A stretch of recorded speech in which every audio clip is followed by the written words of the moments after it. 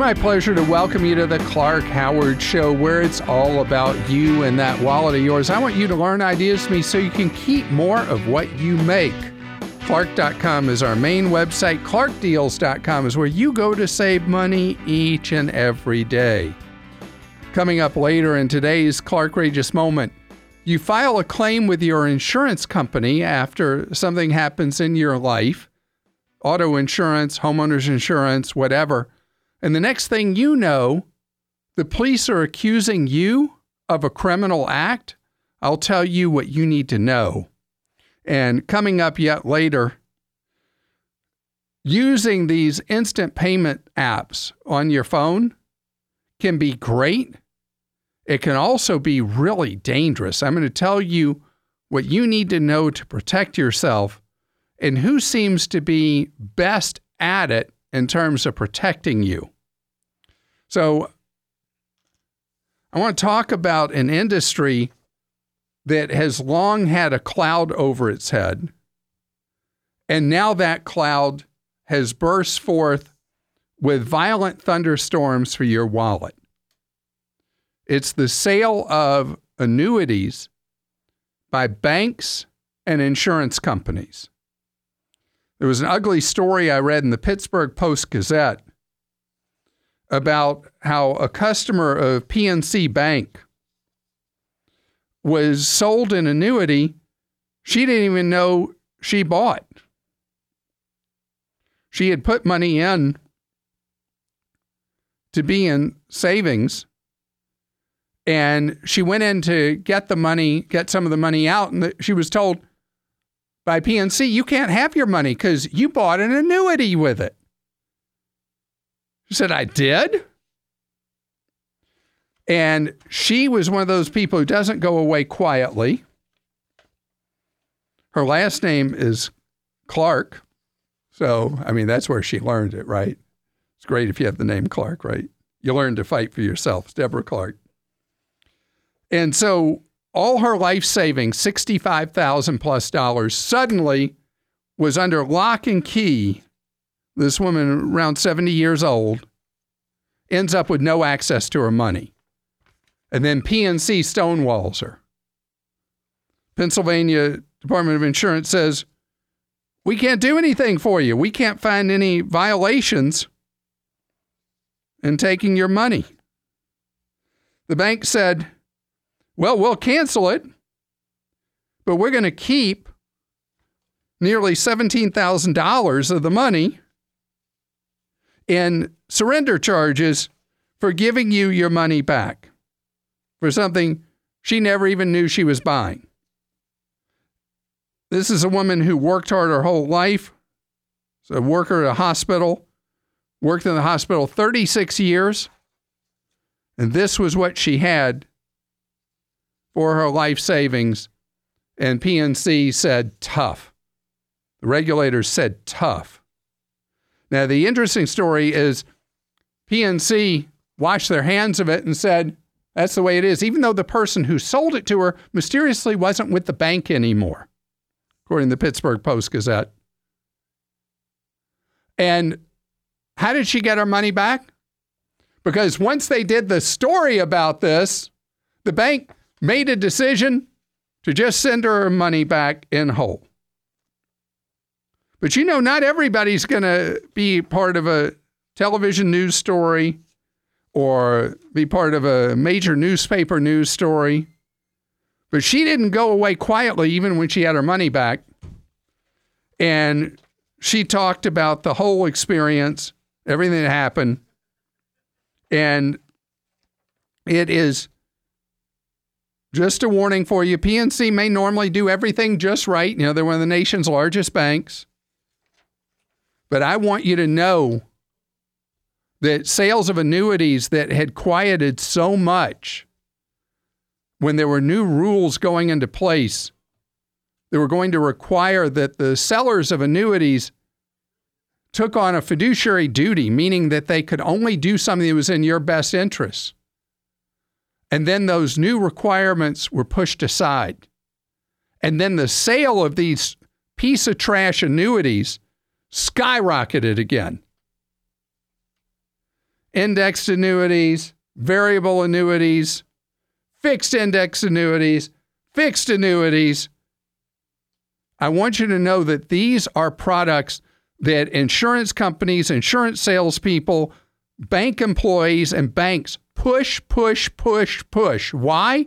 Because they have massive, humongous, unconscionable fees and commissions. And then once you're in with huge fees to get out, known as surrender penalties.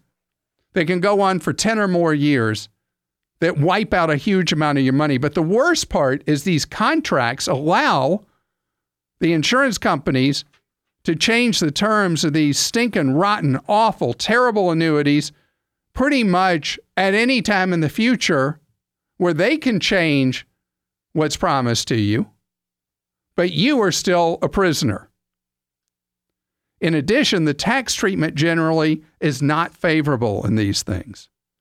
When somebody starts talking about an investment they have for you, and they're not telling you what it is, just ask the question, is it an annuity? If they start hemming and hawing, or don't want to tell you, or finally say, yes, it's an annuity, say, have a nice day, and walk out the door. Steve is with us on the Clark Howard Show. Hi, Steve. Hey, how's it going, Clark? Great, thank you. Now, you want to talk about real investing, not fake junk like what the insurance companies and the banks peddle with these annuities.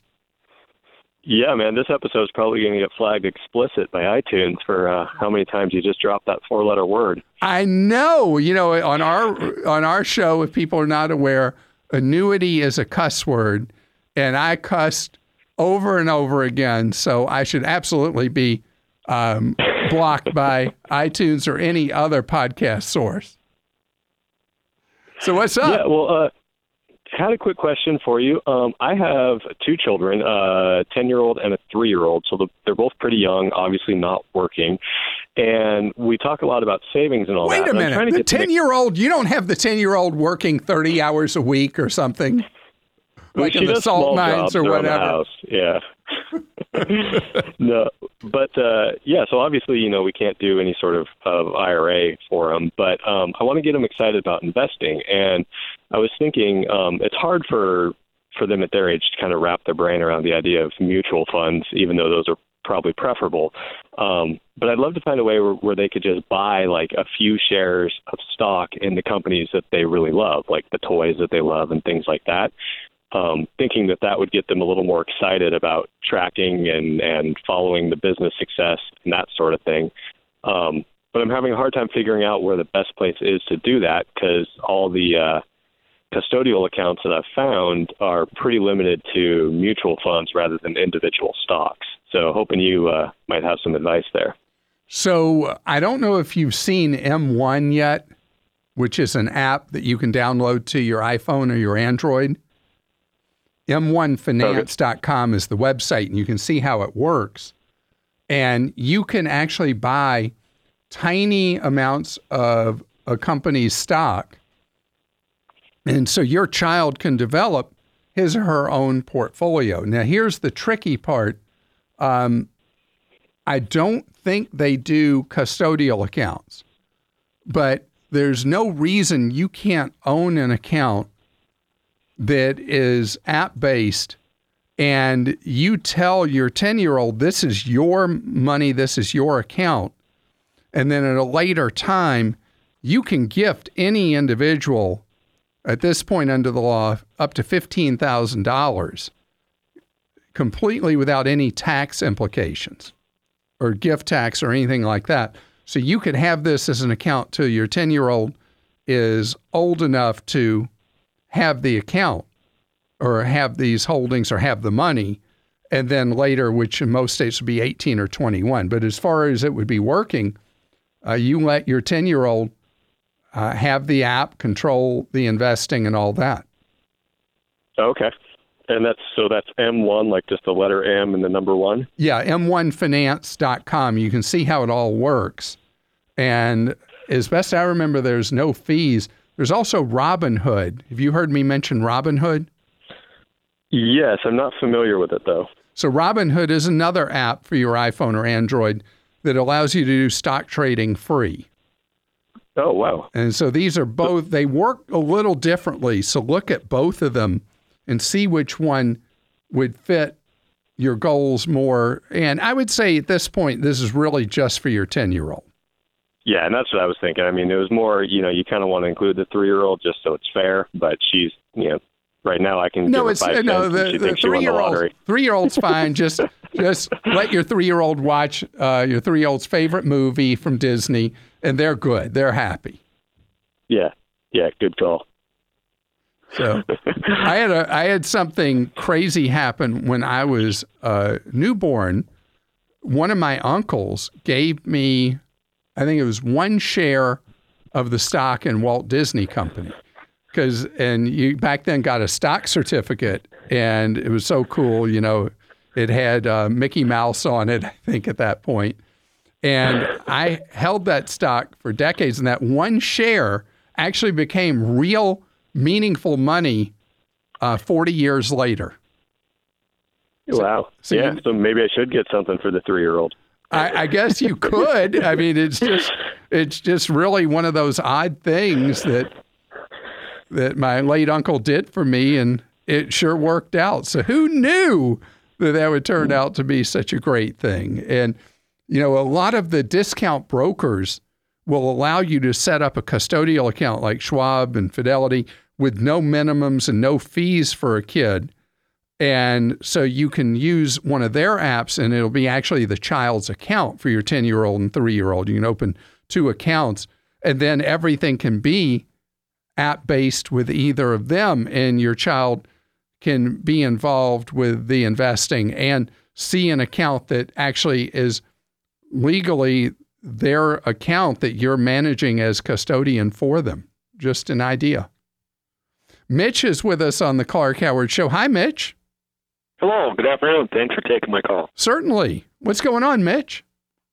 Well, I received a short letter from my mortgage company, and they're writing to let me know that I may be eligible to have my escrow canceled if I meet certain requirements. And other than me having the money myself and earning interest possibly, I'm not sure what the ins and outs of this would be. So I'm stunned because I'm not familiar with banks sending out letters to their mortgage holders telling you, yippee, if you want to dump us doing escrow, you can do it, because escrow is generally a very profitable thing for banks and mortgage lenders and mortgage servicers, because they don't pay you interest. That's what I'm calling. Yeah, they don't pay you interest on the money of yours that they're holding over the course of a year to pay taxes and cover your homeowner's insurance for you. So in this letter, do they say they're going to charge you a 0.5% fee or 1% fee or something if they remove escrow? No mention of a fee of any sort. Okay, I would check to see if there is any fee, because I've had people call me who got a letter like yours, but it was a trade-off. They had to pay a fee that was like a 0.5% of their loan balance or something like that in order to remove escrow.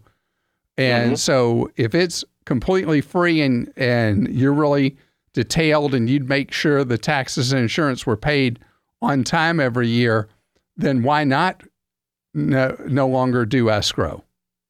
I agree. I was just curious. I was missing something, or like I said, never was being done either. No, I have no idea what they're thinking.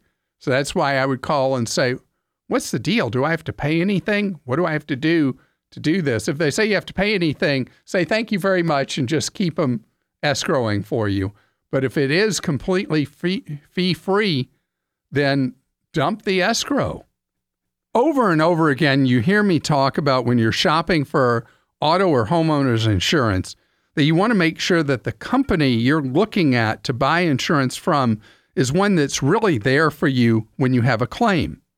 And I talk about which companies routinely get the highest ratings in terms of how they handle you, their customer service during a claim. But I want to talk about a whole different scale from a Buzzfeed investigation about insurers when they're investigating a big claim for auto or homeowners, thinking that you're a crook and behind your back going to the police to try to get you criminally charged. It is shocking to read this Buzzfeed investigation about the insurance company you've been paying premiums to deciding that because you had a claim, that obviously you're a crook and you ought to be in jail. This happened to someone who used to work on, when I used to do a TV show, who worked on my TV show, who had just moved into a house. I mean, hadn't even unpacked boxes yet when the house had a fire. And the insurer investigated him as a fraudster, that he had arsoned his own house. And it was such an outrageous thing because the poor guy had had so many things happen to him all at once, to then be accused of torching his own house was beyond Clark-rageous. But I want you to know this is a whole different league, with insurers working in cahoots with police, trying to get the police to start a criminal investigation because they don't want to pay your claim. Hopefully this is more rare than the Buzzfeed account has. But I want you to know that raises the stakes about why I always encourage you to be with a company that rates the highest on how they deal with claims, not just look at the cost of auto or homeowners insurance. Great to have you here on the Clark Howard Show, where it's about you learning ways to keep more of what you make. Clark.com is our main website. ClarkDeals.com is where you should go each and every day to look for the best deals out there for stuff you're thinking of buying. Okay, there's a new report that the Cash App, the one that producer Joel has loved forever, has now eclipsed Venmo to be the top app out there for sending money to family and friends. I want to put a special emphasis on what I just said, to send money to family and friends. Because Venmo and the Cash App's from Square, do a very efficient job at what they were set up to do, which is a common example is if you go to dinner with 4 people and one of them's trying to get enough points for that free airline ticket, and they say, please let me pay for this. I need those points. And the rest of you, they weren't paying for it. They were just talking about how the bill would be paid. Then people use the Cash App or Venmo to square up with the individual who's trying to get those points on the card or whatever it is. And so it's very easy with the Cash App or Venmo to send money to someone.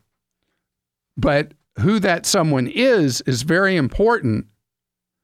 And I want you to know that there are a number of cons out there, and I don't want you sending money. Let's say you find something you want to buy online on any website, Craigslist, eBay, whatever, and they say, hey, we'd like to be paid on Venmo, or we'd like to be paid with Cash App. Or sometimes they may say they want to be paid on Zelle. And so you do that. You pay them with one of these. And then they vanish into the night. Your money's gone. So important that you understand that when you use these apps, your money is gone. And that's why these apps are great as they are. Zelle and Cash App, as great as they are, only use them to pay somebody you know, period. Okay, the third one, it's being pushed in bank statements every month and all that. It'll be in your bank's app on your phone. It will be referred to as the bank's way of sending money, or they will tell you it's Zelle. Do not use this. Do not use Zelle. I've said that before. Zelle does not have any meaningful consumer protections, and they do not stand behind it. If you make a clerical error, they say, well, the money's gone. We offered the Zelle people a chance to go on the air. And they said they did want to go on the air. And then when we said, okay, you can go on the air. And then they vanished, just went away because they knew they didn't have a story to tell because they don't protect you. The banks don't care. They do not protect you with Zelle. When you see an option in your bank's app to send money to a friend or family member, do not use it. Do not use it. It's Zelle by any other name. Don't do it. It is dangerous. And the banks don't care. Let me repeat that. The banks don't care if they harm you. If you do want to send cash to a family member or a friend, whichever one you decide to use, Zelle and Venmo and Zelle, I keep the Zelle's on the mind. Cash App and Venmo have pretty much equal numbers of people who've downloaded them, somewhere around 60 million each. They've proven the test of time. But remember, never to a stranger, only to a friend or family member, and never, never, never, not ever, unless they decide to improve the consumer protection of it, never use Zelle, period. Harry's with us on the Clark Howard Show. Hi, Harry. How are you doing? Just fine, thank you. How can I be of service to you? Well, I just had a quick question. I think you talked about it some time ago. There's an app that you could put your email on, and it would tell you all the registrations or subscriptions that's associated with it. You can delete what you want to and only keep what you want. Yeah, Unroll is the name of it. Unroll.me. Okay. So, funny thing happened. It's really ironic you're calling about this today, because just a few days ago, my wife got a notice from her email that she had used up all her capacity for it, and she either had to delete emails or buy storage from them.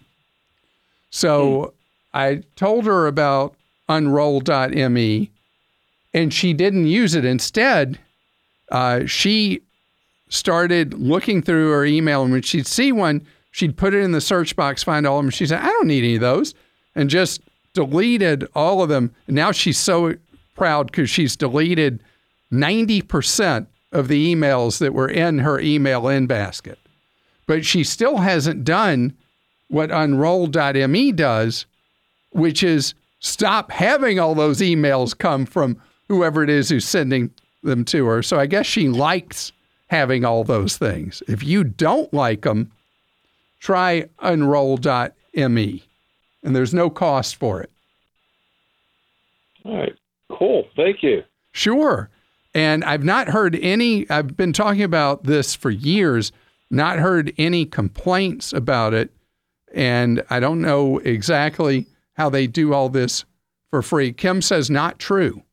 Yeah, Correct me. We actually covered a story at one point where we found out that unroll.me does sell your information, which is not the end of the world for a free service, but definitely something that people kind of should like keep Credit in mind. Karma or something like that, where they give 100%. It for free, but you pierce your privacy. Exactly. So that is the only negative feedback that we've gotten. Okay.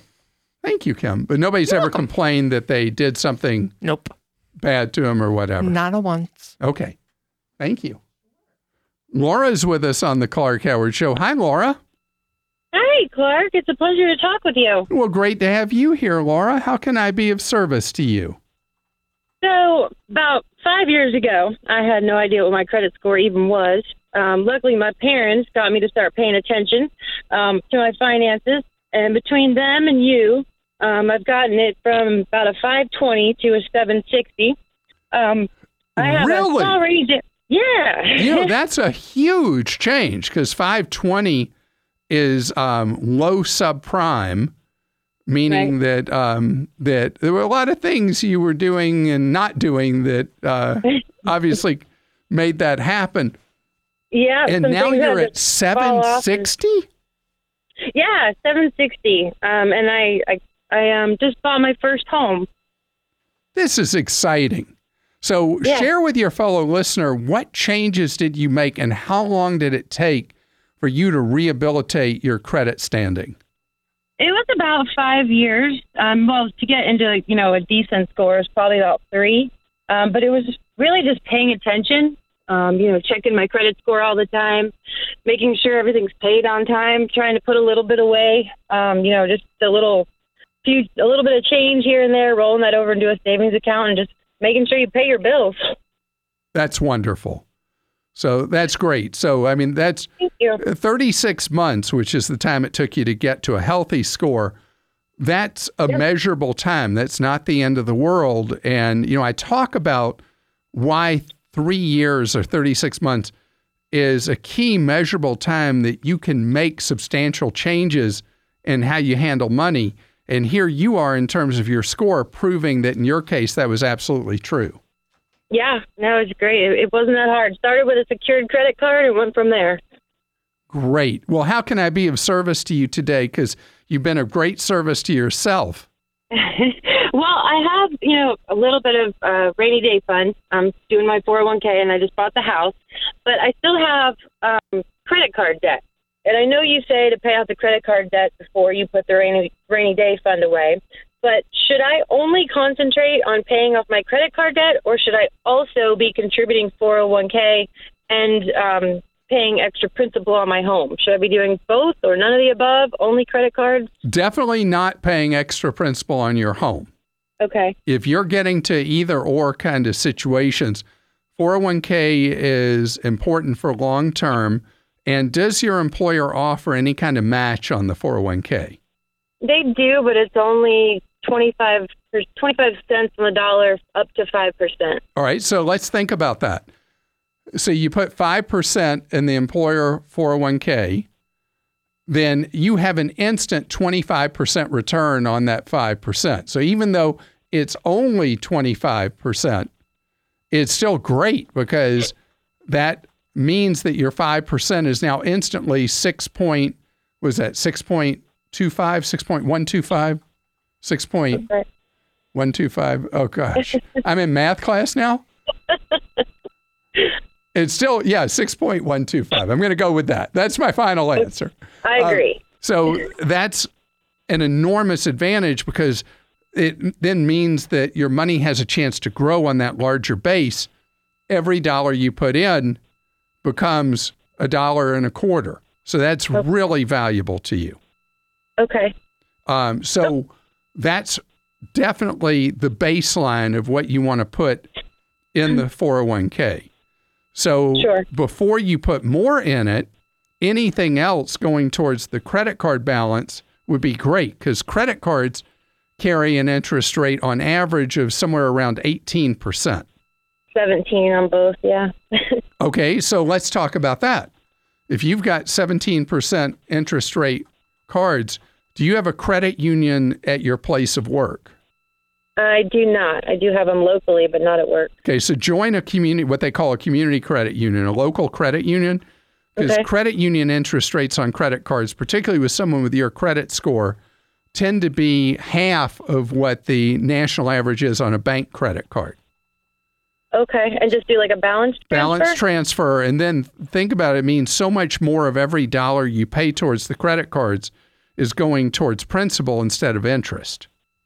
Okay, so I should do 401k up to the match and then get to a credit union and pay both of those. Exactly. And so that just is another step on the process you're on to get where your finances are steadily improving better and better and better. Okay, great. I really appreciate your help. Thank you, and congratulations to you on the path you've been on and all the good things you've been able to do about money. And I hope that you have, in fact, inspired others who feel like they're never going to rehab their credit standing and credit score. You sure made that happen. Mark is with us on the Clark Howard Show. Mark, how are you doing? Very good, Clark. How are you doing? Good, thank you. I understand that you've lost your mom and you got some questions about that. I'm sorry that you lost your mom. Yeah, thanks. It's been a while, but kind of a family situation. Before she passed, she gave, it was a resort house to myself and my two brothers, roughly been about 18 years ago. So my one brother, he'll use it all the time throughout the season. My other brother's out of state, doesn't use it. In the beginning of it, I wanted to be bought out. Partnerships normally don't work out. No. They don't work out. You said usually, just leave it as don't. And my brother is a really good guy, but I just knew between the two of us it would never would have worked out. So I don't pay any bills on it. I don't use it. The deed is in all three of our names. It's not titled survivorship. So if something happens to one of us, it'll be passed down to our heirs, and that'll even add more owners. So my situation is, on one hand, I don't want to get in an argument with my brothers, cause any problems. But, the other thing, I don't want to walk away from it, and her. And I just wish there was a, easy solution, where everybody could walk away happy. Just not sure what to do. Sure. All right. So there's not an easy answer to this because you got an imbalanced situation. You got one brother who's getting all the benefit from inheriting the place, and the other two of you are just along for a ride you're not interested in. Yeah. So normally the fair way to do it is the brother who uses it all the time buys the two of you out, buys your shares out. And then it becomes, after he's not with us anymore or he doesn't want to use it anymore, then his kids get the benefit of it. But right now, not his fault, but he's just a freeloader off of you and your brother. And that's what's going on, right? Yeah, I mean, I just say when we first got the house, I just said, look, just, like I say, buy my ass out of it out. And he didn't feel that he should have to do that. Why not? So, I really don't know. Now, sure. How about your other brother? Has he just washed his hands of it, or what's his story? He's kind of has emotional ties to it. He wants to keep it, but he never uses it. So I'm really not sure why he wants to keep it. I guess in the family, that's his wish. So how much is it worth at this point? I would guess maybe about $375,000. Wow. I mean, that's something you shouldn't walk away from. I'm afraid to bring it up to my brother. Like I say, it'll turn into an argument. I'm not sure if it ever gets to a point, if there's legal recourse, like a lawyer, because if I had to force his hand, if he didn't want to do anything, hopefully it would never come to that. But the time that you can use the services of a lawyer to try to force something probably are not right now where you're at status quo. But what you're hoping to be able to do is get the money that your share is worth. The two of them each have half of your share, so they own it 50-50, and you're out. Yeah. And so what I would do is I would write both of your brothers a letter. Don't have a phone conversation with them. Don't talk to them when you're in person. Just write them a very friendly letter, not a formal letter, and say that you don't use the house, you're not interested in it, you don't have a sentimental attachment to it, and you'd like each of them to buy out half of your share. You don't do that in a phone call because it doesn't create an action they need to look at.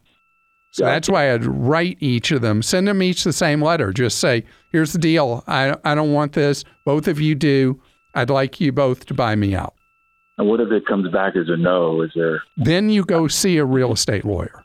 The real threat to both of your brothers is likely you could sell it to a third-party stranger, your share.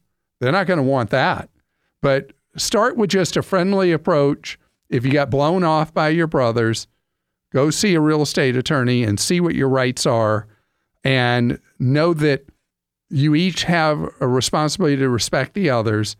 And if they just stonewall you, they're not respecting you. You're listening to The Clark Howard Show.